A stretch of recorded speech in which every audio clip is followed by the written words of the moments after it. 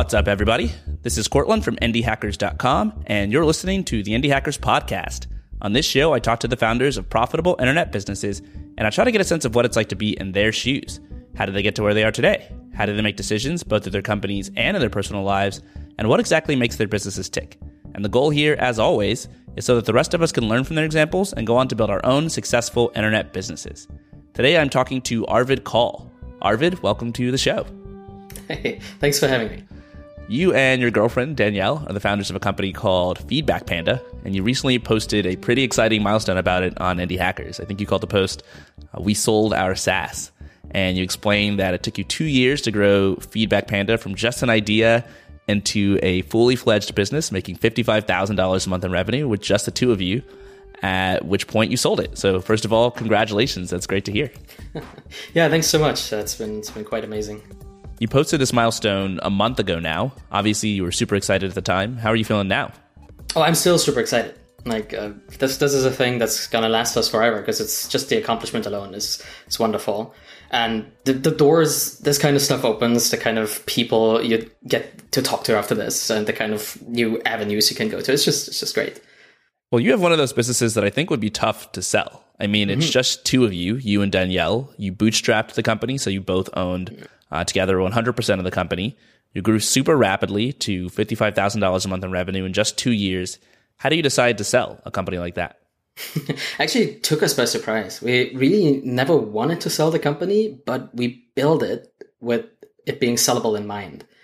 It is, I've been reading a lot prior to building this particular company, because there was a time when I was not a founder, when I was actually employed at a company in Hamburg in Germany while living in Berlin, which is like 2.5 hours away by train. So I was commuting 3 days a week from Berlin to Hamburg and back, which is like 5 hours a day and 15 hours a week that you sit in this metal box, right? And you just zoom through to Germany. And if there's one thing about Germany is that the connectivity between cities is really bad. So you didn't have the internet, you just couldn't do anything. So what you could do was reading or listen to podcasts or listen to like audiobooks, these kind of things. And I was doing this for 2 years. So 2 years, 3 days a week of 2.5 hours of just commuting. So I would listen to all the podcasts I could find, particularly this one. I think I went through the backlog of like every single episode that you made. And I was reading a lot of books, among which was Built to Sell by John Warlow. And that really stuck with me. Like, if you ever build a company, I was thinking, and I wasn't planning to, I was just an employee at that point. If I ever build a company, I'm going to build this ready to sell at any point. Like, automate as much as you can. Like, take yourself out of the business, that kind of stuff. And that stuck with me. And we built the company from the beginning like this, so that there would be optimizations, automations, all towards making it super easy to exit. But we never really wanted to exit because we kind of just wanted to grow the company from the idea that it was in the beginning to helping as many teachers as possible, because Feedback Panda was a SaaS for online English teachers. So yeah, that's why it took us by surprise to actually sell the company. What does it mean to build your business with it being sellable in mind? What are some of the tips you got from that book? Well, I think Warlow describes like an agency that, like, and it's just a story in his book where he describes how somebody who owns an agency wants to sell it and suddenly notices, can really sell my company because I'm the company. Because if you have an agency and you do design work and these kind of things, then you have to do the work. It's like being a freelancer essentially and in a corporate box, but it is still just you and your services. So if you are out of the company, if you sell it to somebody else, and then there's no service in there because you were the company. And what he describes for companies who want to be able to sell themselves at some point to somebody, they describes just make it that you're not needed. Build the company with you leaving the company in mind, or you not needing to be actually working in the company. And that means hiring people. That means building processes. That means building automations and just like making yourself, it's like the opposite of what Seth Godin is talking about in Linchpin, the way you are the most important thing, make yourself the least important thing, make the most easily replaceable thing. Make yourself easily replaceable. Terrible advice if you are an employee, but great advice if you're a founder trying to sell your company. And I think it can be very tough to give advice to other founders selling businesses because, quite frankly, everybody's situation is different. So oftentimes people will email me when they're considering selling their company or they're going through an acquisition, because I've been through the same thing before with Indie Hackers. And the situations are just so different. Like if I look at your situation and mine, I was a solo founder. You have a co-founder. I was only making $6,000 or $7,000 a month when I sold Indie Hackers. You were making $55,000 a month. I went to work for my acquirer, Stripe, and I've been there actually 2.5 times longer than I worked on Indie Hackers by myself. Whereas you basically quit working on Feedback Panda after you sold it. So there's just a lot of variables, and it's hard to give advice where anything from your experience actually applies to the person that you're talking to. It's always the same, particularly with bootstrap businesses or indie hacker businesses. Like, all advice is anecdotal. Like, everything you say that you experienced in your business is depending on so many factors that are unique to your own business. But in all this anecdotal advice is a lot of truth that is applicable to every single business, right? Because there are things that just work because they're the right thing to do. And there are things that work because they're the right thing to do for your unique business at the time. And you kind of have to figure out which is which. And a lot of advice that bootstrappers give each other is kind of always coming with the caveat of, this might not be the right thing for you, but think about it. Think how this could be applicable to your own business, and if that's the right thing for you. Totally. Yeah. So you said that your acquisition came as a surprise, that you and Danielle were just happy growing Feedback Panda the way you were. Walk me through the story there. What happened to make this acquisition a reality? Well, we got an email. Actually, the story goes way back in a way. And I think I wrote about this in the exit interview that we gave, like, for SureSwift Capital, who we sold our company to. They made a nice interview with us, and I could actually tell the story where it all started. And it started, funny enough, with an Indie Hackers podcast episode for me.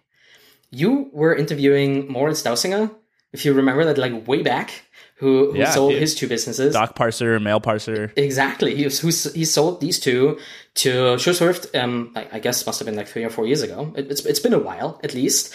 And I distinctly remember we started our company, it must have been June or July 2017, around that time. It's always kind of hard because in your mind, you started way earlier and then you kind of formalize it into an actual company. And I remember the day I went to the bank to open a bank account for our company, I was listening to that particular episode with Moritz. And on my way back from opening the bank account, I listened to the last part of it, and he was mentioning that he sold his company, and he sold it to SureSwift Capital. So I was thinking, that's kind of interesting. There's a company that would buy companies like this, and that would have such a positive kind of vibe with the founder who sold it to them that he would then talk about it. That's kind of cool. So I Googled them and kind of forgot about it. 2 years later, we get an email from Kevin McCardle, who is the CEO of SureSwift Capital, and I see the email, and I immediately thought, oh yeah, these guys. Because I remember back then, your episode with Moritz, and that was like it's just like full circle. The day we opened the bank account was also the day we kind of stopped needing a bank account for the company. So, because it started like the whole acquisition process. So we exchanged a lot of emails, got just talking. Danielle and I, we started talking to other people who sold to SureSwift, did our own due diligence on the company, like on the company that would then acquire us. They, of course, did their due diligence on us. So that happened. Then we actually got to an agreement and transitioned the company out. It was all extremely easy and extremely painless. But that was because we had all these optimizations and all these automations and all this making yourself sellable in place.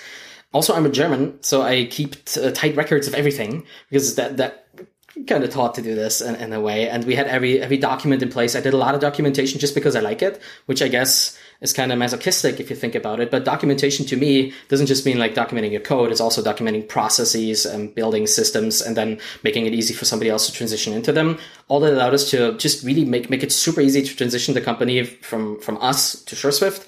And we had a great time. We still have a great time. We talked to them. It was wonderful. I met Kevin for the first time at MicroConf Europe in Dubrovnik just a couple of weeks ago. So we did all this pretty much without seeing each other, but it worked out super well because there was a connection from the beginning. And of course, the story that goes way back. Yeah, that's crazy to hear that. I'm glad the Indie Hackers podcast could play a role in at least you recognizing who Kevin and SureSwift were. Hey, you're kind of responsible for it if you think about it. So Where's my cut? Where's my cut, Arvid? Yeah, no comment. So what are you up to now that you've sold your company? I mean, a lot of people compare their company to their baby, and I guess in a way, selling your company is like selling your baby. You know, what do you do after that? Well, the first thing that Danielle and I did was to take a vacation, because that's the one thing that we couldn't do in running a bootstrap company, a SaaS like that had global customers for 2 years. We were working 24/7 every single day, like from the first day. From the first day we had paying customers, we were always there for customer support.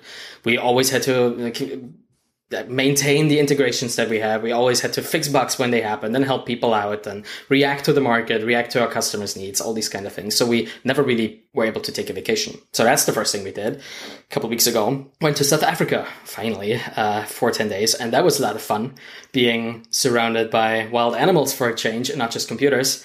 So that was really cool. It got us an opportunity to relax a little bit and just to center ourselves again. Because if you work on business for 2 years or more, I guess, without a break, you kind of, you have like blinders, right? This is something you could stare at whatever you've been doing and you kind of want to repeat and improve and grow and these kind of things, but you never really stop and look into yourself. You don't like reflect where you are, what your goals are. Like the goal that we set for Feedback Panda, funny enough, the goal that I set, I guess, for myself for Feedback Panda in the beginning was to get to 50K MRR. That was like the biggest thing I could imagine. It was like, oh my, that would be the most wonderful thing to build a business that does 50K in MRR.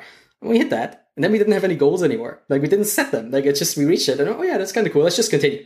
So, that at least was my goal at that point. So what we're going to be doing now is do some reflecting, do some relaxing for a change, and then just see what happens. Because having run, I guess, and sold the company allows us to help other people do the exact same thing, both in a consulting way, I would guess, and just informing people, telling people. I've started a blog called thebootstrapfounder.com, on which I just try to distill whatever I learned and all these things I learned into articles that can help other bootstrap founders just get to where I got and further, and just see perspective into a successful business that actually worked and why it worked and how they can apply it to themselves. So that's what I'm doing. Danielle is also finding herself again, and then we'll do the exact same thing, like find a meaningful way to help other people. Yeah, it's interesting how when you're working on a company, it's kind of like going for like a long swim or something, and you're just underwater the whole time. And you finally, things come to an end, and you finally come up for air, and the whole world is different. You're a different person, the times are different, and you've just sort of missed a lot of it because you've been so single-mindedly focused on what you've been working on. And it's really, I think, refreshing to get to the end of that process. Yeah. The kind of self-reflection you can do when you're out of this is very intense, because you notice, oh my God, I had all these anxieties. I had all these fears all the time, and they were driving me into doing this, into not doing that. Like all these things that I now can just retroactively figure out about myself. I never really had the time to while I was working on the company. And that's the thing about a bootstrap founder. I mean, we were 2 people. That's already splitting everything in half. But if you're a solopreneur, you are both responsible for keeping stuff going and then responding to people who complain about stuff not going and fixing it. All these kind of things at the same time. Like, of course, you really a hard time figuring out where you are because you're always wearing all these hats and in between all these kind of seats. So now finally I have some time to figure stuff out. And yeah, that's a big benefit of not having to work on the business anymore. So let's talk about the business itself. I want to dig into the early stories and how you started this, which oftentimes when I talk to somebody who sold their company, like we're going back 5 years ago, 10 years ago. But since you did this so quickly, we only have to go back 2 years for you to talk about the beginning of your company. Why'd you start Feedback Panda in the first place? Danielle is both my co-founder and my partner, my life partner, and we are still living in Berlin, and we were living together in Berlin in a small apartment, and I was working a half remote, half present software developer job, and she, being a trained opera singer, was singing in Berlin and doing these kind of things, but as art is a very seasonal kind of thing, she needed to make some money on the side, so she was teaching English online. And the way she was teaching English online was for Chinese companies that would hire Americans, like North American teachers or people who are able to speak the native language, like English. And they would then teach Chinese children English as a second language over the internet. So that's what she was doing. And she was doing that quite a bit because we had student loans to pay and these kind of things. So she was working 10-hour days. And these Chinese schools are all essentially the same. China has a very rigid kind of regiment there. And you would teach a student one-on-one for 25 minutes. And then you would have 5 minutes to take a break, get some coffee or do whatever. And then you would teach the next one. And that would happen all over the day, right? 10 hours of working is essentially 20 students that you would need to teach. After that, the parents of the student, they expect some sort of feedback. And that's where the name Feedback Panda came from, because that feedback writing process took forever. If you teach for 10 hours a day and you have to write student feedback for every single lesson that you taught, which is 20, and you take like 5 to 10 minutes to type out some stuff, what did they do? Like, did they do well? What should they be doing in preparation for the next lesson? And what was actually being taught? And did they understand? You take like 5 to 10 minutes for each of these things. That's 2 hours a day in just additional work. And that was not being paid. Like, they were only paid for the time they taught. The schools expected them to do it in the 5 minutes between lessons, but like, you can't really do that. You can spend 5 to 10 minutes in 5 minutes and still have a bio break or get some coffee or whatever, right? Just doesn't work. So Danielle was working 2 extra hours a day, which is, after 10 hours of teaching, is 12 hours. So we essentially didn't ever really see each other.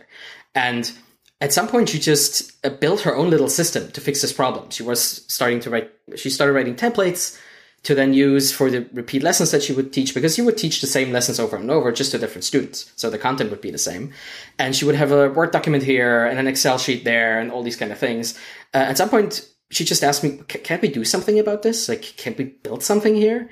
And being a software engineer, the answer is always yes. Of course, right? If you see some kind of system that could be automated as a software engineer, you just jump at it. Like, oh yeah, I don't want to do it twice. I'm going to automate it right away. So, under her guidance, because she knew exactly what she needed, I built a little prototype. She also knew exactly what the market is, because at that point, there was like 15, 20,000 teachers just like her doing the exact same job, having the exact same problem. Like, This is not just like randomly guessing who might have a problem and what it might be. Like, this was exactly the same problem that everybody had. So we knew if we figure out a solution to this, because we knew the problem, the most painful problem that teachers had, they would really, really like it. And 2 hours of writing feedback unpaid, turning that into what is at this point 5 minutes of using Feedback Panda, that's substantial, because every single day that's saving you 2 hours. And if you are an online English teacher, you could just teach for 2 hours more. You could just make more money. So at that point, it was like $10 a month, a subscription as a SaaS. Just teaching one more lesson would already pay for the month's worth of saving your time. So that's where the product came from. And we did some marketing. And by marketing, I mean one Facebook comment, like a comment on Facebook on the thread that was in one of these groups that these teachers have. And it just snowballed from there. It was word of mouth all the way. I love so many things about how you started, because it's so different than, I think, some of the common mistakes that indie hackers make when they get started. I think the most common thing is, oh, I've got a great idea for this product or this service. I'm going to build it. I'm going to code it. And then I'm going to figure out, who's going to use this and what problem it's going to solve and why they're going to use it. Whereas you did it the other way around. You started off by identifying a problem. It's like, hey, my girlfriend is working 12 hours a day.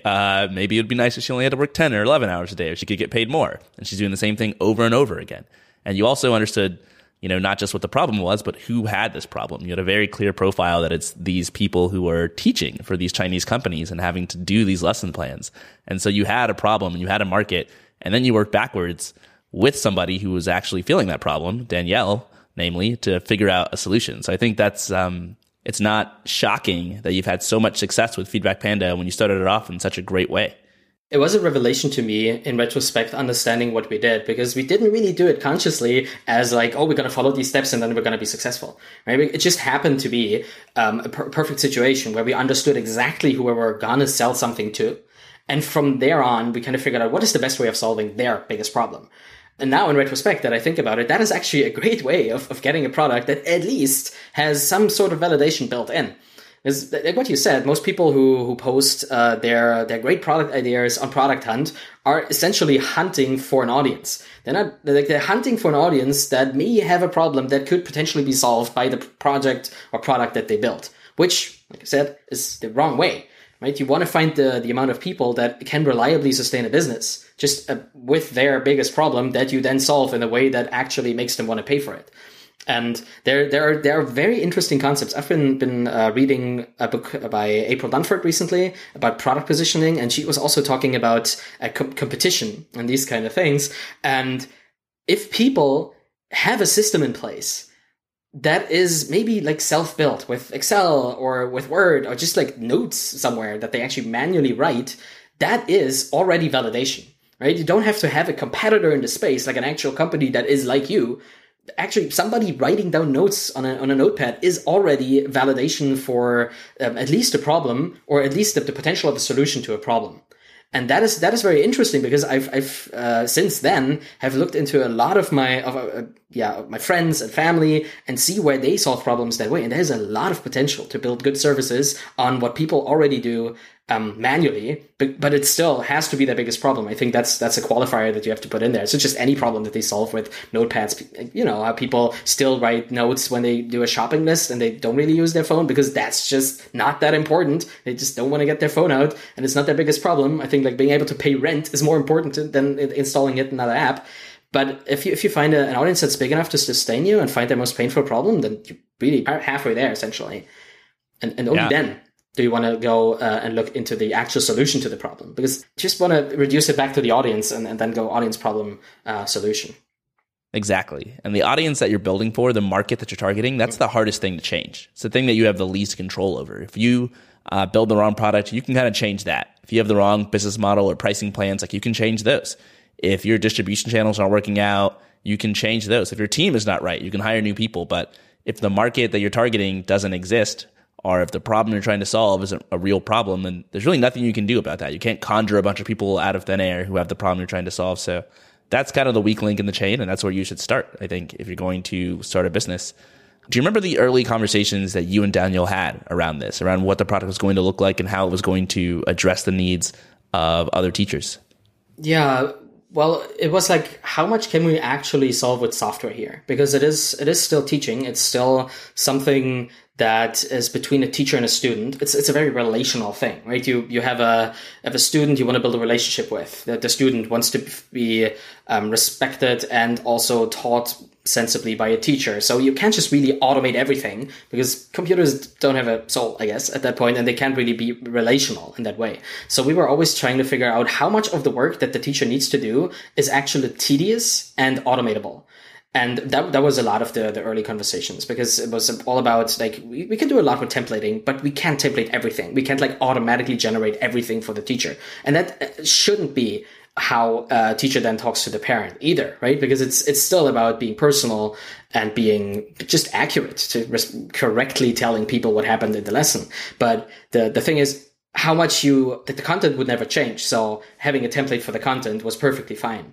So the templating system behind Feedback Panda, that was in the beginning the most important thing. And it is to this day the most important thing, because not only did we build a templating engine, but we built a collaborative templating engine, because we figured out teachers really like sharing information. So it's not a big surprise, I guess, but teachers really love helping each other. It's one of these industries where people are not envious of each other's success. Because if you're a good teacher, then you are a teacher to another teacher. You're inspiring. So that made our marketing quite easy too, because we kind of triggered people's willingness to share good information about how they became a better teacher, and then like get them to refer people to Feedback Panda, like build up on the kind of referral system that we then also built in the future. But people were already doing this without us incentivizing them, because they really love sharing information.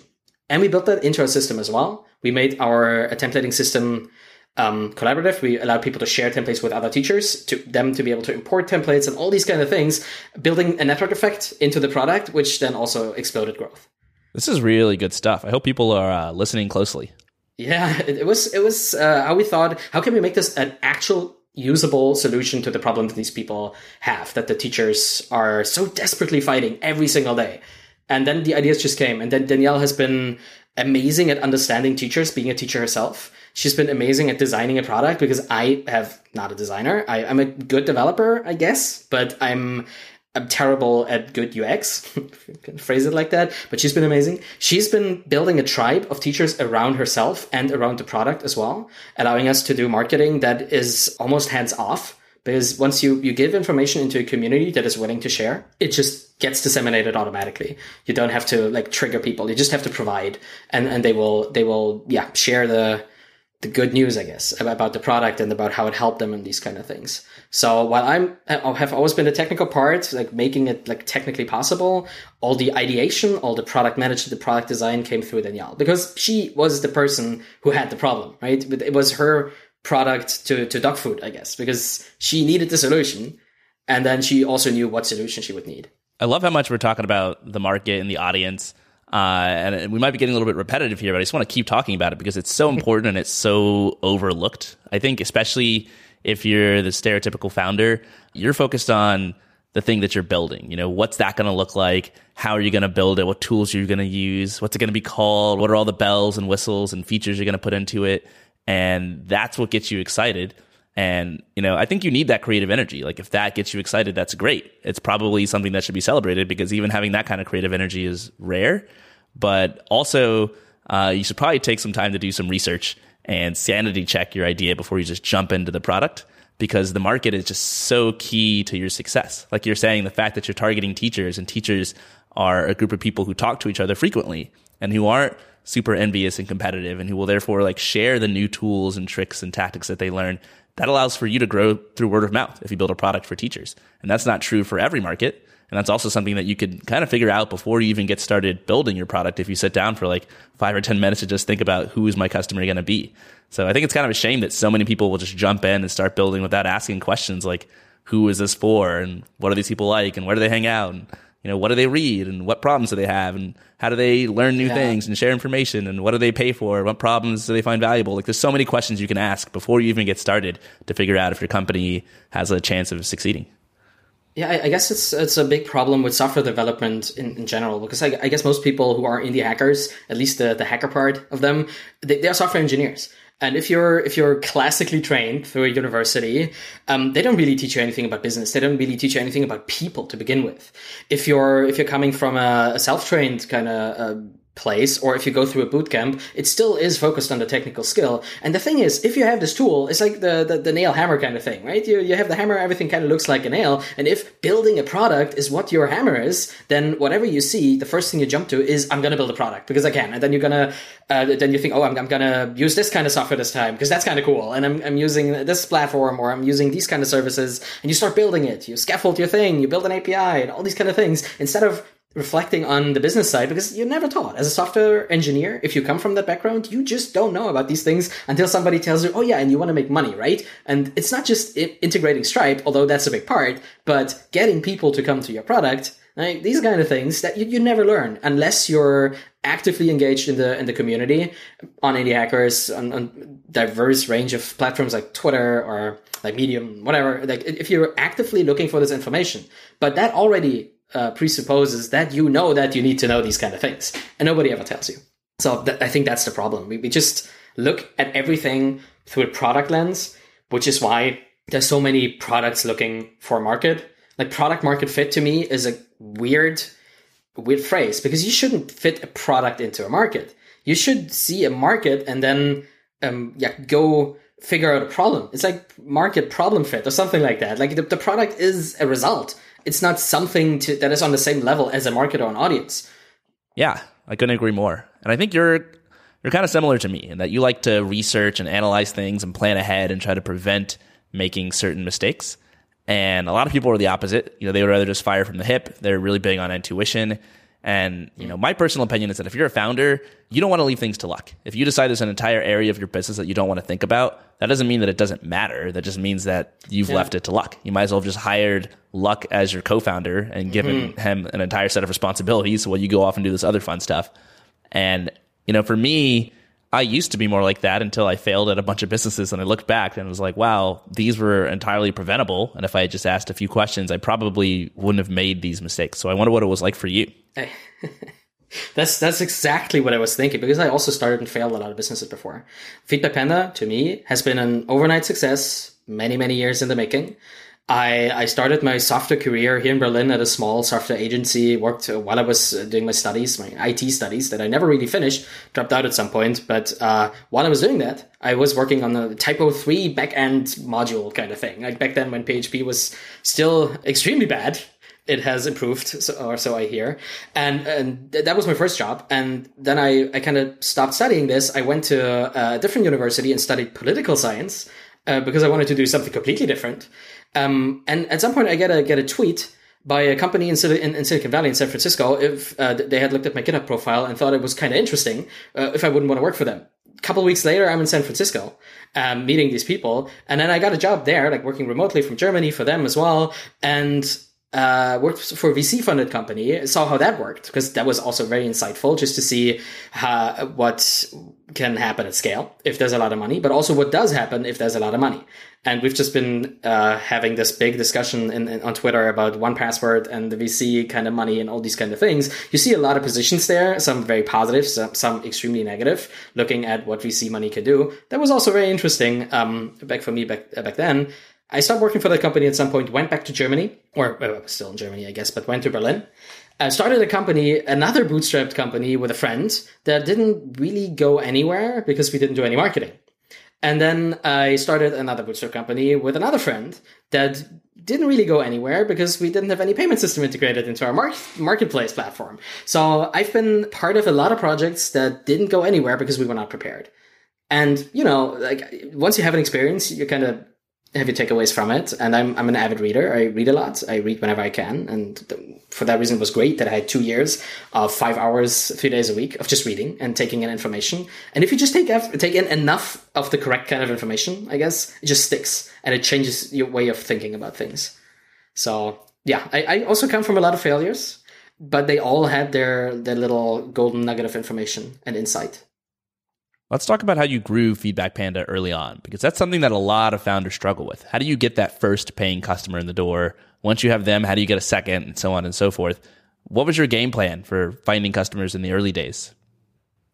So our hope was in the beginning that we wouldn't ever force it on anybody, because we knew that even though it is a community of sharing a lot of information, and that is really good, if you do the wrong thing, they share that too, right? So we were really careful never to push our solution onto people. So we never did this is our product kind of post in any of these Facebook groups. And Facebook groups they were, because that is where a lot of the people who turn out to be online English teachers that work from home are. Most of them are female. Most of them are from the southern states in the United States. And there's a lot of stay-at-home parents there. And they just from, I guess, their age group and who they are, they hang out on Facebook. So there was a lot of Facebook groups. And in these groups, we really, really carefully just put the link to our product into comments. We never put it in the post. We just responded to people who already were interested in feedback and how other people dealt with it. So our strategy was to really slowly, really carefully talk to the right people in a location that was essentially their water cooler, where they hung out to just chat about their work. And we didn't really have an acquisition strategy other than let's see if people bite. And they did bite, and they started sharing it, and we just amplified their voices as well. We responded to their questions. We responded to their comments. We just allowed them to communicate with us, particularly with Danielle. She wrote blog posts about the origin of Feedback Panda. She wrote blog posts about like teaching English online. At some point, we also, our marketing strategy was always very social media focused. We started doing the VI Panda, which is this week's most important teacher, where we would find a teacher that is interesting from our user base and just interview them every single week. And we would do that for the whole time. And there was this catalog of interesting teachers that come from all over the world that teach maybe from home, or they are in Thailand. They're just like expats somewhere and they teach from there. And these kind of stories were so engaging that people just found their way into our subscriber base, I guess, through engaging content that they could relate to. So relatable content and being careful not to push stuff on people, I guess, would be what we did as a strategy. And the engagement happened because Danielle was already in these groups and had been there for the whole time she was teaching. She'd been working her job as an English teacher for, I think, 3 or 4 months before we had that epiphany that we could actually solve this with software. And leading up to that, she was already part of all these kind of communities. And she was a normal member, like a participating member of these communities. It's not that she would jump in a community that she was never in before and would say, hey, look at this. But she was already there. She already had been part of discussions. She already had communicated and shown that she really loved teaching. So people were, I guess, not expecting marketing. But they just expected, word of mouth marketing, because that's how people share other things in these communities as well. Good webcams to use, like good microphones, these kind of things. So there was already some sort of exchange about products and services going on. So we could just really latch onto that and put our product in there too, but in a way that was not threatening or pushy. Yeah, it's fascinating to me how much of your thoughts around growing Feedback Panda were around things that you wanted to avoid doing. It wasn't just, we've got this plan and it's great. It's also, here are the things we have to make sure absolutely to never do. We can't force our product on anybody, because if we step on the wrong toes, then word of mouth becomes a double-edged sword. And you don't really want to be on the wrong edge of that sword. And you're also cognizant of the fact that you had these Facebook groups that were these communities, and they're lively and vibrant, but every community has its own set of rules and customs and traditions and norms. And if you come in and participate in a way that's not authentic to how that community normally works, then people are going to know. You know, you're going to stick out like a sore thumb, and your growth strategies aren't going to work. So I think a lot of people could learn from what you did and taking the time to understand who you were targeting and how to best get in front of them. It's to me, it's important, being a software developer that was not a teacher, to also understand who we're selling to, right? And I kind of wanted to really get how these teachers worked. Worked in a sense of how they worked internally, and how they worked, like how their work day was, like how they did what they did. And being able to be a part of the community, or at least I guess watching Danielle be a part of the community, gave us and myself a lot of insight into the psychology of our audience. And going back to what we said earlier, like if you think audience first, the psychology of the audience is of utmost importance, because that also determines how an audience actually solves their problems. There are audiences where people think they know everything already in their job, and they would never use any different kind of system because what they have in place is perfectly fine. You see this a lot in restaurants where people don't want to upgrade their technology because they feel this is perfect. That's exactly what we need. And if we get a new system, then our waiters are going to be confused. And honestly, in Dubrovnik, we were having dinner at some point, and there was this waiter with his phone, Android phone, and he had this app where he would need to take the order, and it took like 5 minutes for him to actually get the order of 6 people in, because it was so complicated and it was so weird for him to use the system because it was brand new and he didn't know how to do it, and he didn't know how to add potatoes instead of fries, these kind of things. It was super complicated. So people seem to forget that their audience has a certain way of doing things, or at least has a certain way of approaching change. And knowing how these people in a certain audience, in our audience, teachers, would react to change, how they would react to other people suggesting things that they didn't know yet, allowed us to really carefully word our marketing material. It allowed us to focus on alleviating fears that people would have, that it would sound like too mechanical, or that it would be machine generated, these kind of things. You know, but the online English teachers, they already are somewhat technical. But then there's a big variety within the rest. There's people who know everything about computers, and then there's people who you have to tell to turn it off and on again. You know, like it's a variety of skill levels. So if once you figure out what these are, it makes creating content for these people in the audience much easier. It allows you to build automation systems that hit the people who need it most at the right moment with the exact correct information, right? And word it in a way so they understand it. Because if you tell somebody to reinstall their browser extension, to us, yeah, okay, gonna go to browser extensions and I'm uninstalling it and installing it again. But to some people who don't even know what a browser is, like how do you communicate that, right? And that allowed us to build self-help systems that would speak to everybody on different levels in the same approachable way, because we knew what the lowest common denominator was. So audience research to me is the most important thing in a business, because it will show you what problems there are. It will show you which are the most important problems. It will show you how people will react to you, how they will react to your product, how you have to engage with them. It all starts with the audience. That is, I think, one of the most important learnings that I had from Feedback Panda. Yeah. Because it made us so clear. Yeah, I love how your knowledge of your audience was something that affected every part of your business. So it helped you come up with your initial idea. It helped you decide on different features. It helped you decide on your marketing messaging and how you phrase things. It's really something that suffuses throughout your entire business. I wonder if you ever saw anything when you were researching your audience that gave you pause. Because so far it sounds like it was all sunshine and rainbows. It was all good news all the time. Was there anything about your audience that made it particularly challenging? Yeah, I think so. There's a couple of things. There's always volatility in a job like this, I guess, because it was essentially like Uber drivers. You're a contractor. The people that we sold to were contractors to these Chinese companies. They were not employees, but contracted out.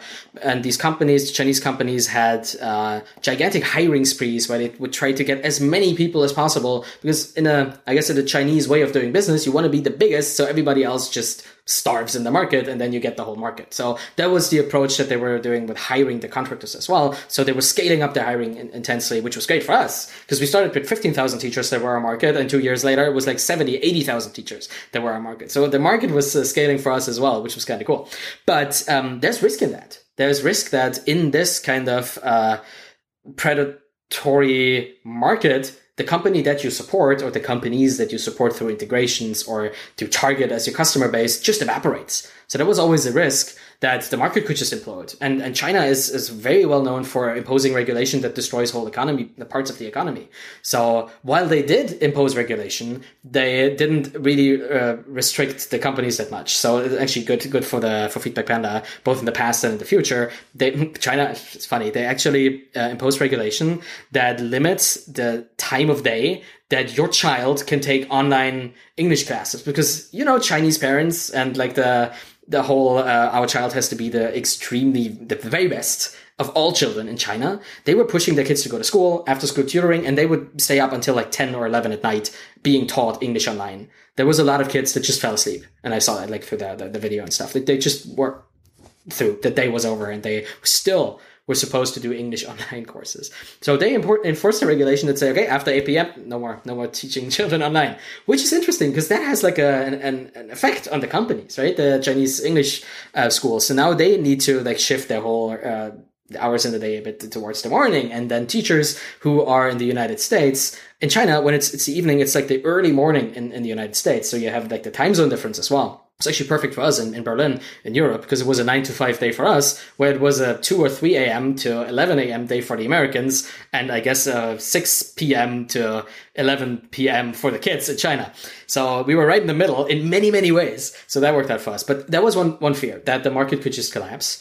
And the second one that is also very important, I think, particularly for a bootstrap business, the teachers really don't make much money. And no matter where you go, teachers are always underpaid, they're always overworked and unsupported, which is a great market if you think about it from a business perspective. It's a really bad market if you look at it from an employment perspective. And that also means that it is very likely that some of the teachers could really not afford $10 a month. They wouldn't even have Netflix because they couldn't afford that, right? So that's why we priced it quite low, even though it was a tool that would allow you to make, I guess like $30 additional every single day that you would teach, which for most people would be like 20 days a month. So we could have priced it way higher to still provide value, but we were really careful not to overprice it because that would leave out the people who would need it most. And we were always quite lenient when it came to like credit cards bouncing or these kind of things, because, you know, like in a low income market, you want to be supportive. And that also was important branding for our company, to be quite honest. We help people when they needed help. That when their credit card would be overdrawn, we gave them a lot of time to fix it and help them out, these kind of things. And that helped us with our branding as well, because it was just genuinely helpful. Like, we just wanted to help these people. That's why we built the product to begin with. But yeah, market shift and people not being able to afford it. But it worked out in both ways. You have all these different puzzle pieces that fit together. You've got a market where people talk to each other, and so your reputation matters a lot. And you also know that teachers don't make very much money, and so you're super lenient, understanding, and supportive, and affordable, and so people talk about that, and word gets around, and that just makes your business, you know, an even better, friendlier option for people in your market. And there's also, you know, Chinese laws and regulations and culture that play into things, where I guess one factor we haven't really talked about is how that affects the size of your market. The fact that there are these huge Chinese companies that are pushing to hire more and more teachers means that, you know, the number of customers that you can sell to is growing. And that means that your business is easier to grow. And a lot of people start businesses in markets that are, you know, either stagnant or dying. And they wonder why it's so hard for them to grow. You know, they're like, oh, I just want to capture 5 or 10% of the market. Yeah. But if the market's only like, I don't know, a few thousand customers, 5 or 10% of it's not that much. In your case, you had, you know, many tens of thousands or hundreds of thousands or maybe even more teachers who you could sell to. And so I have to imagine that played a huge role in you being able to grow so quickly. I think the important part here is that the market still had a cap. Like, it was both large enough and small enough to be good for a bootstrap business. Because the moment you have a gigantic market, you have these gigantic players, right? Because obviously there's a lot of money to be made. But if you are in a market that has, I guess at this point, there's like 150,000 online English teachers in this particular niche, like online English as a second language for Chinese children from the age of like 4 to 15 or something, that would be like maybe 200,000, and it's still growing, but there's a limit. And that limit keeps the gigantic corporations away from you. So for an indie founder, that's amazing, because you know exactly there's not going to be, I don't know, IBM just like throwing a product in there, because it's not worth it for them, but it certainly is worth it for you. So the audience, the market being both large enough and small enough for a bootstrap business that was luck for us, I guess, but we found it. We saw these properties and then we knew we could do something with it, right? So if you know what to look for, it makes it easier at least to dismiss markets where it's not like that. That are either way too small, just a couple thousand people, like you have one or two people that are competing with you and all of a sudden nobody gets to make money because you're just like outspending each other and you like Google ads or whatever. And even just marketing is super expensive when you have to fight for these low volume kind of terms. But if it's too big, then you have competition that you can fight. You might want to join them, I guess, at some point, hope to be bought. But I don't think bootstrap businesses start with that in mind. You don't want to be bought by a big company, like not by a gigantic company, necessarily. You may want to exit, but maybe not that way, right? Because you still, I think you're connected with the audience of your market as a bootstrap founder. You don't just do something because it kind of makes money. Like if you're going to throw yourself into this for years to come, you better do it for something you want to do. Right. And that you actually care about and you connect with. And that was true for Danielle and me with online English teachers because we saw their plight and her being one herself. And it was also true for the other projects that I started before but failed at, to be honest. Like it was a local food startup and a startup for photographers or something. I kind of was interested in it, but not as much as this time. Because this time I knew exactly that there was a problem that we could solve. And not just a product looking for a problem, looking for an audience. You mentioned something that I think is super interesting, which is that you kind of want to be in this Goldilocks zone where the market you're targeting is not too big, not too small. It's just the right size where you can actually make money and be profitable without having to worry about some huge company coming in and getting interested because there's too much money and they just want to take all of it. And so if you look at products that target all teachers everywhere, you have these huge companies like Blackboard, which are just massive and would be very difficult to compete against. But you had a niche. You were only targeting English-speaking teachers who worked for this limited number of Chinese companies teaching English to these Chinese students online. And so your market was the right size for you. If someone else listening is an indie hacker and they're targeting a market, how can they know whether or not their market is the right size? There's two answers to that. Like for a market that has no competition, like in our case, you just try to figure out how many people have this problem, essentially. And it was fairly easy for Danielle, I guess, because she knew exactly from her research she did all these online communities of teachers that everybody who would teach a certain amount would run into this problem, right? There was like a class of people that had a shared problem and would have a shared pain. So for a market that has no competition, that's the only way you can do it. Because the moment there's competition, you can kind of figure out what size is my competition. And if the competition is a gigantic corporation, then the market may be too big for you. If your competition is a couple of scrappy bootstrap companies, you might actually be in an interesting niche.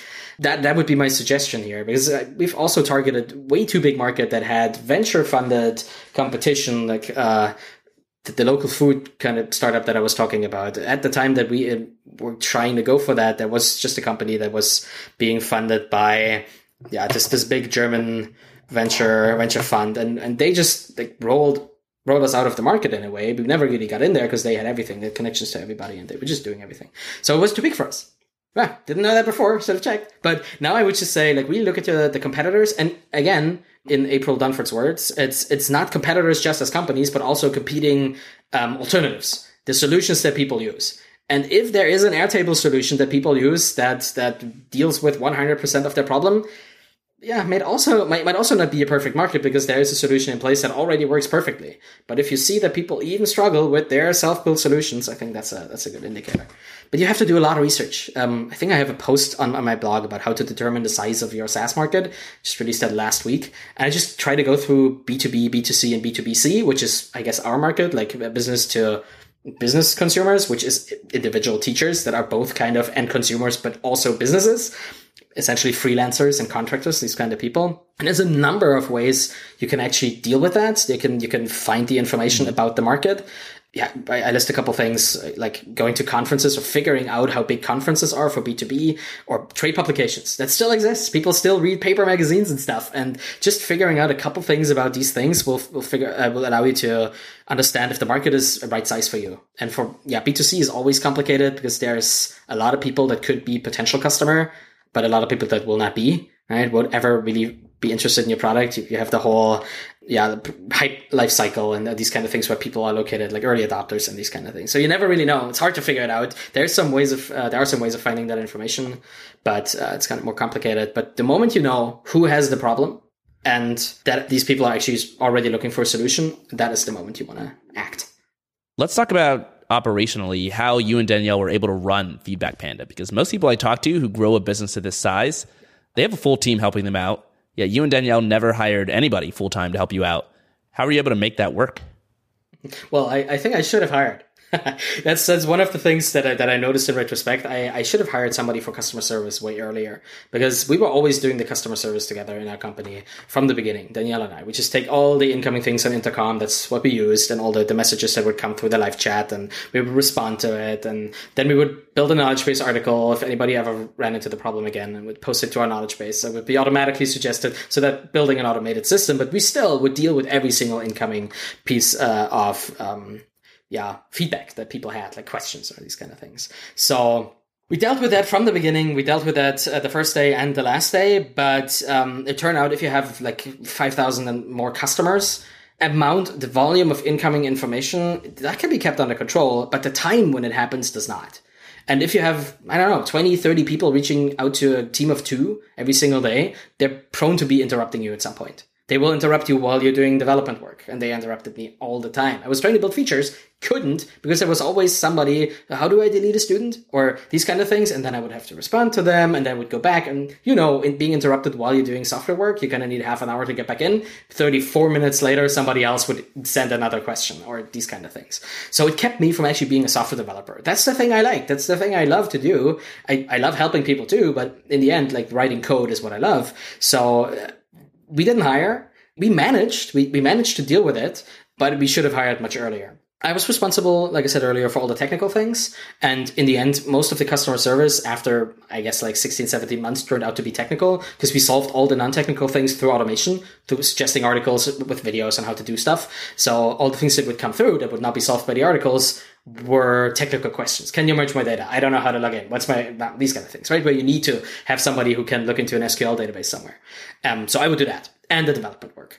And Danielle was always responsible for marketing, for actually leading the company, for leading the tribe of teachers around it, for doing the content work, for doing the product design, the product management, all these kind of things. That's how we split it.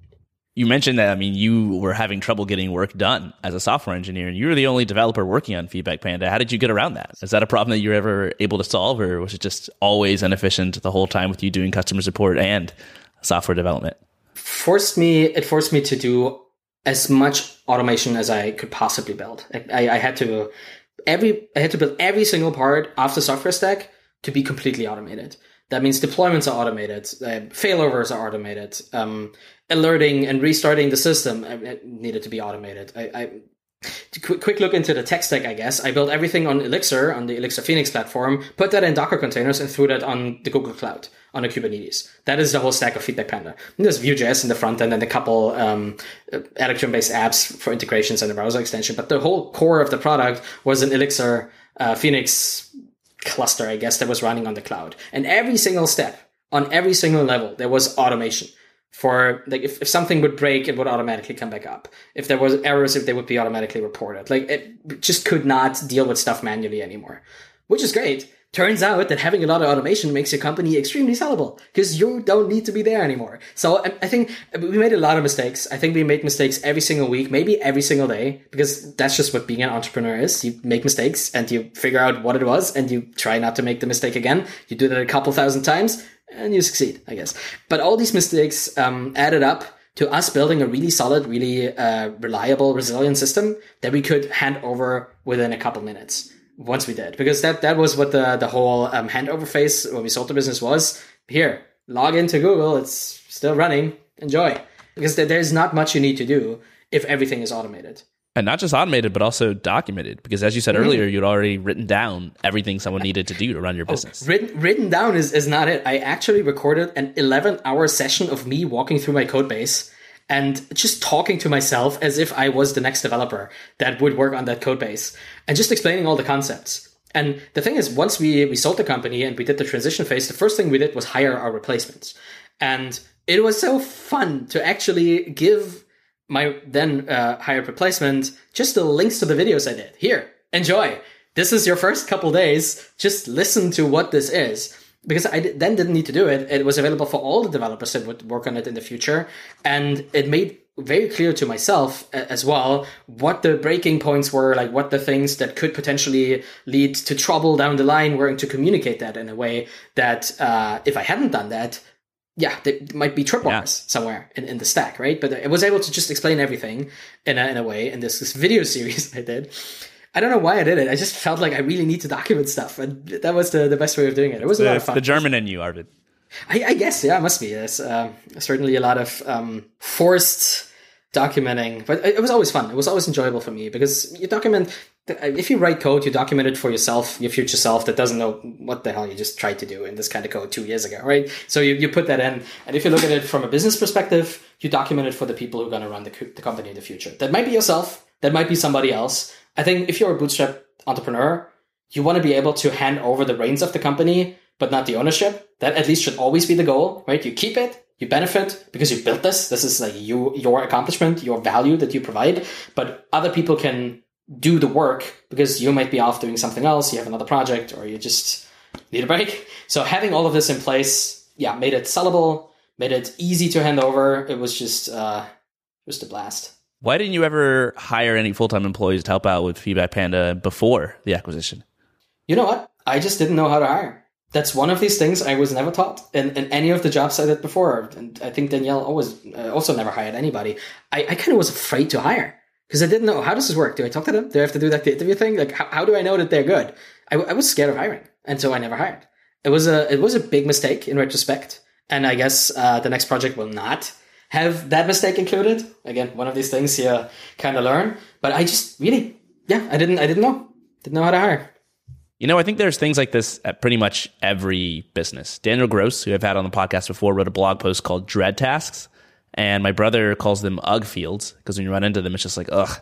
But it's basically just things that you don't want to do as a founder. Stuff that is hard to do, or there's a lot of uncertainty. You're not sure how to get started, or you're afraid of it for some reason, or it's just annoying. And so you just put it off and you never do it, or you do it really late. You procrastinate.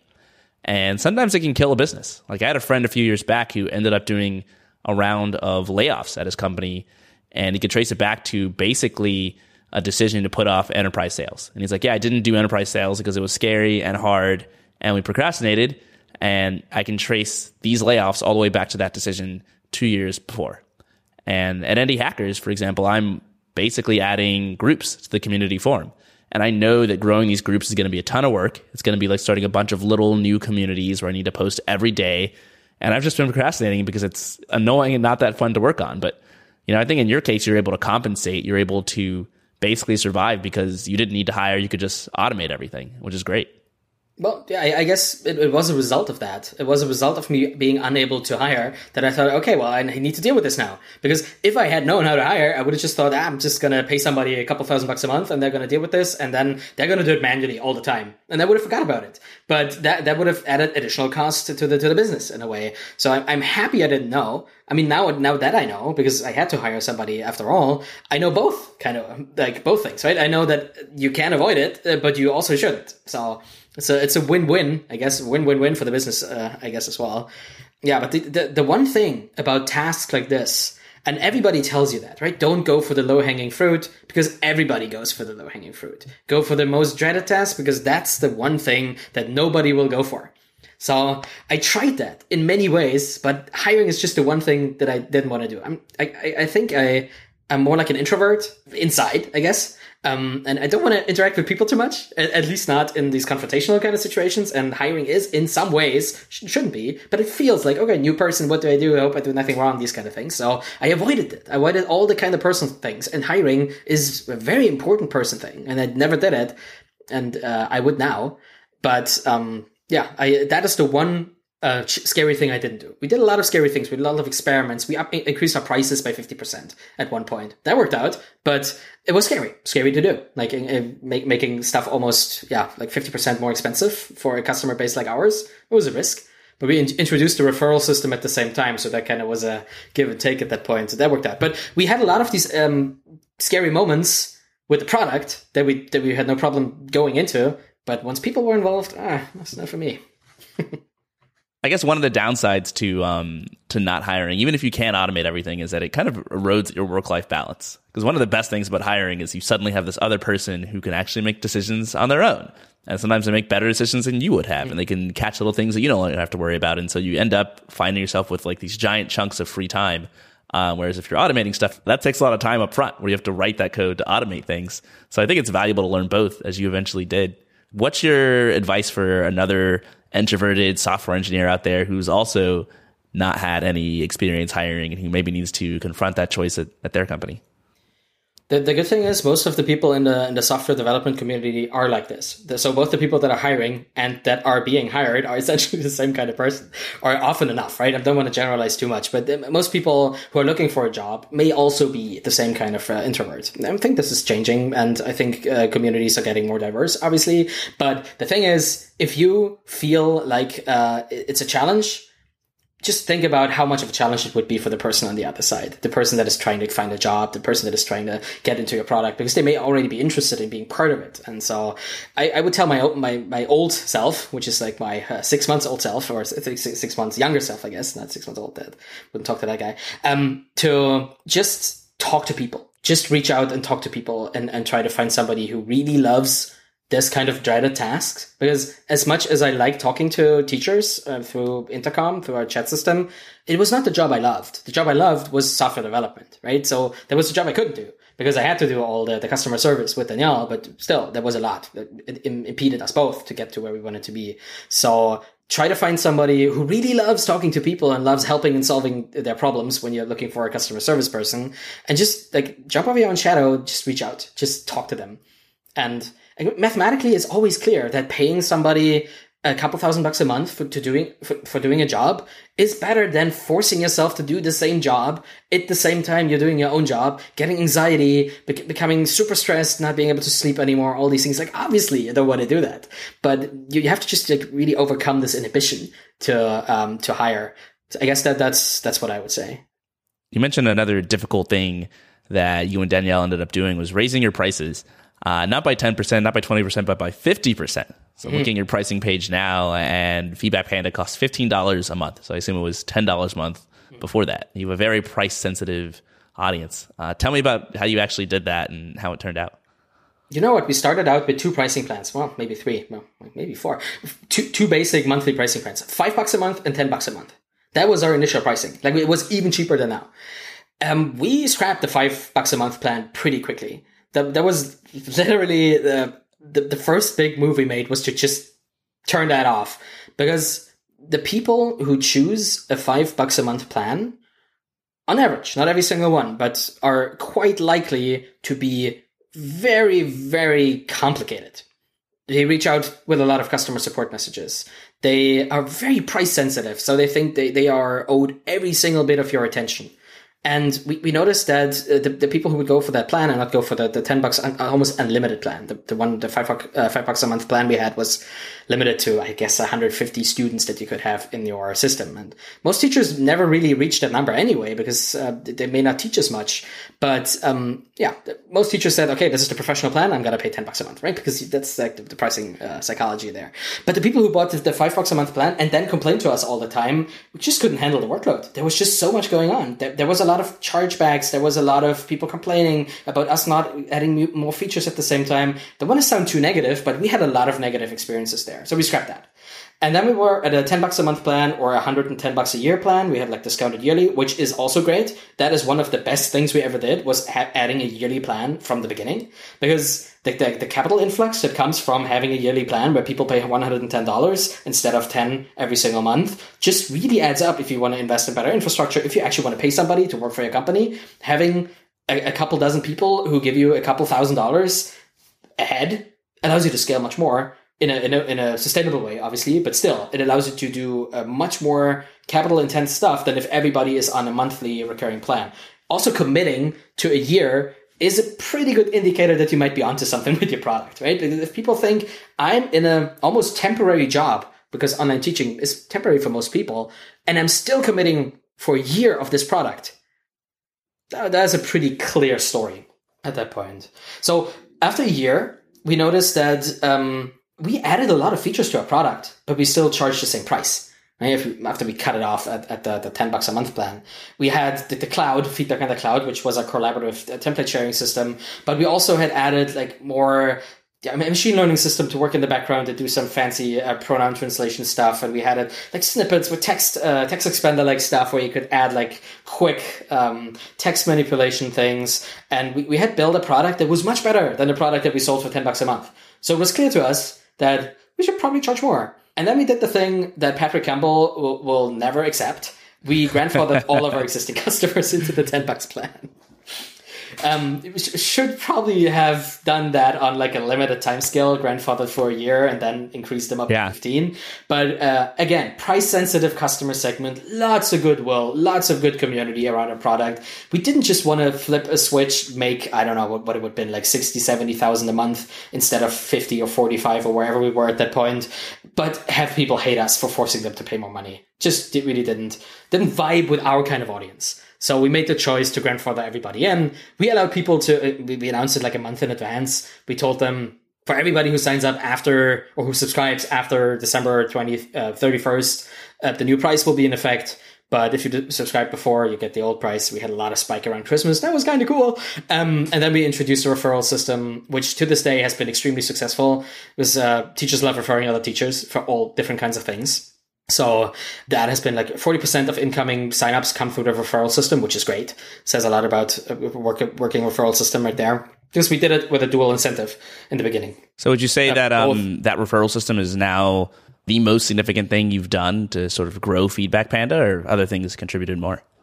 You know, that is a very interesting question. I think the most important thing to contribute to the growth of Feedback Panda was the fact that we built a collaborative tool that had people talking and sharing with other people built in. So I think that is the main driver of growth, because it's the network effect in action, right? Everything you add to the product multiplies the value of the product. It's not just an addition, it's a multiplication.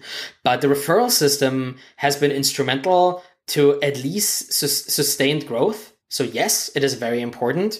And the great thing is teachers like ours, they already knew how referrals worked, because they work for companies that have referral systems built into their own system. So it's not just teachers referring Feedback Panda to other teachers. They actually get paid by the schools to refer new teachers. So the friends and family, that kind of stuff, right? Their old friend from high school. Yeah, do we want to teach English online for Chinese kids? Here's my referral link. And then they get onboarded and they make like a couple $100 a referral. So they knew exactly that there's value in referring. So it was super easy for us to build it in. So that was a low-hanging fruit, to be honest. And we did it like a year in. Should have done it much earlier, but it kind of works. So yeah, I think building a network-based system is very important to growth. We talked about this a little bit a few weeks back. We're both fans of this book called Hooked, written by Nir Eyal, who's also come on the podcast twice to talk about his books, including Hooked. And I use Hooked to sort of determine how I build indie hackers. It's informed a lot of my product decisions, but you guys also used it to help you build Feedback Panda. And so I know we're pushing it on time here, but I would be remiss to let you go without diving into a little bit of how you did this, because I think it's so helpful for founders, especially who are building apps where there's some social component, some sharing component, to really think about this. So how have you used the models from Hooked to build Feedback Panda and make it collaborative? Yeah, the Hooked cycle has been instrumental, and I'm really, really grateful to Nir for thinking of that, because the fact that the last part of the Hooked cycle, it's like trigger, action, variable, reward, and the last part is investment. And at some point I figured out that investment, in our case, means actually putting a template that you would use as a teacher into your own database on Feedback Panda. And by having that then be shared to other teachers, it would trigger them. And it would allow them to import the template. And it would allow them to get a new template that they wouldn't have to write for themselves. And then they would use it. And when they wrote a new template, they would invest it into the platform. And it would go back and trigger action, variable, reward, and like investment. The cycle was an integral part of our collaboration tool. And I guess it's also an integral part of our referral system, right? Every referral system has that built in too. But we made it the core of the engine of the product. And that has just led network-based growth from the beginning, from when we built it in. So I'm extremely thankful for Hooked. And it's an amazing book, just explaining how we can build habit-forming products for good, right? It's not just necessarily getting people hooked on your product, because we wanted to build a product that people would use every single day and would benefit from every single day. We just want to drain money from their bank accounts and not have to deal with it. We wanted to build something really meaningful that enabled them to make more money, have more free time, spend time with their kids, that kind of stuff. Yeah. So Hooked it's my number one book that I recommend to every single founder, because the mental model of the Hooked cycle is extremely valuable. It's crazy how deep you can dive into every aspect of your business. So if it's the product, you can read books like Hooked, and there's just, years and years of courses and classes and trainings and books you can read and take to get better at building products. And if it's the market, there's a whole bunch of stuff on market research and talking to customers. And if it's the business model, you mentioned Patrick Campbell. He's got a ton of information out there about monetization and how much you charge and distribution channels. Don't even get me started. It's just an endless array of information. But I really like what you said about Hooked and about the fact that you can build a habit-forming product that helps people develop good habits. You did that with Feedback Panda and helping teachers, and it's what I'm working on at Indie Hackers as well, trying to get people to develop habits that help them build better businesses. Yeah, it's about enabling people. And if you can habitualize a good thing, like going to the gym or reading a book or like writing in your journal every single day, like that actually changes the life for the better, right? These kind of things, if you habitualize them, they make you a better person. So if you can build a product that has habitualization built in and provides value every single time people use it, that to me is a net positive, right? Well, listen, Arvid, you have a wealth of experience, not just from growing and selling Feedback Panda, but also from starting businesses that didn't work out and from reading a ton of books. What would your advice be for the average indie hacker out there who's just listening in and wondering whether or not they should start a business too? Well, I think everybody should try. Everybody should start something that they really, really care about. I think building a business has never been as easy as today. Like, you don't even need to be a developer to build a software business, right? You just had an episode on no code and this kind of situation a couple weeks back. And you can build a viable business without touching like a single line of code. You don't need to. Eventually you might want to, right? At least that's me, the software engineer, talking. I kind of want to get into the specifics at some point, but that is also just a perspective. Doesn't have to happen. And if you have an idea, or at least if you have an understanding of an audience and their problem, and then have an idea, that is actually, it's important to just enable and help other people. That's, I think, where all business should come from. Of course, it has benefits for the people who run the business, who own it. Like, we sold our company. That's great. It's life-changing amount of money, that kind of stuff. But the most important part to me is that we help tens of thousands of teachers do their job better. And if you want to do that, if you want to impact the life of other people, and if you want to impact the value that they can create by enabling them, then you should start a business, and then you should build a product, and then you should find the problems and solve them and make people more capable than they were before. I think that's the purpose of all business. All entrepreneurs should really go for that. So I would hope that everybody tries and starts their thing. I mean, not everybody will succeed, but everybody could. So everybody could succeed. Arvid Kahl, thanks so much for coming on the show. Can you tell listeners where they can go to learn more about Feedback Panda and also about the new blog and newsletter that you're working on? Yeah, feedbackpanda.com is the website of the product. You can also find them on Twitter, I guess, at feedbackpanda. You can find me on Twitter at Arvid Kahl, which is ARVIDKAHL. That's also my handle on Indie Hackers, so you can also follow me there. And the blog is thebootstrapfounder.com, where I also have a newsletter going on. I started the newsletter because I want to write every single week, so I want to hold myself accountable. So that's why every single week there's going to be a post, and there's going to be an article, and there's going to be a newsletter with things from the Bootstrap world that I found interesting, my learnings, all these kind of things that I want to share, and all these kind of things. So very cool. I'll be subscribing. Thanks again, Arvid. Thanks so much. Listeners, if you enjoyed this episode and hearing from Arvid, I would appreciate it if you gave him a shout out. He is Arvid Kahl on Twitter, and his website is thebootstrappedfounder.com. Feel free to subscribe to his newsletter and show him your support. Also, if you're interested in receiving the newsletter for the Indie Hackers podcast, I send it out every Monday with each new episode. You just get my thoughts on every episode, my takeaways, and what I thought was interesting. So that's at indiehackers.com/podcast. Thanks so much for listening, and I will see you next time.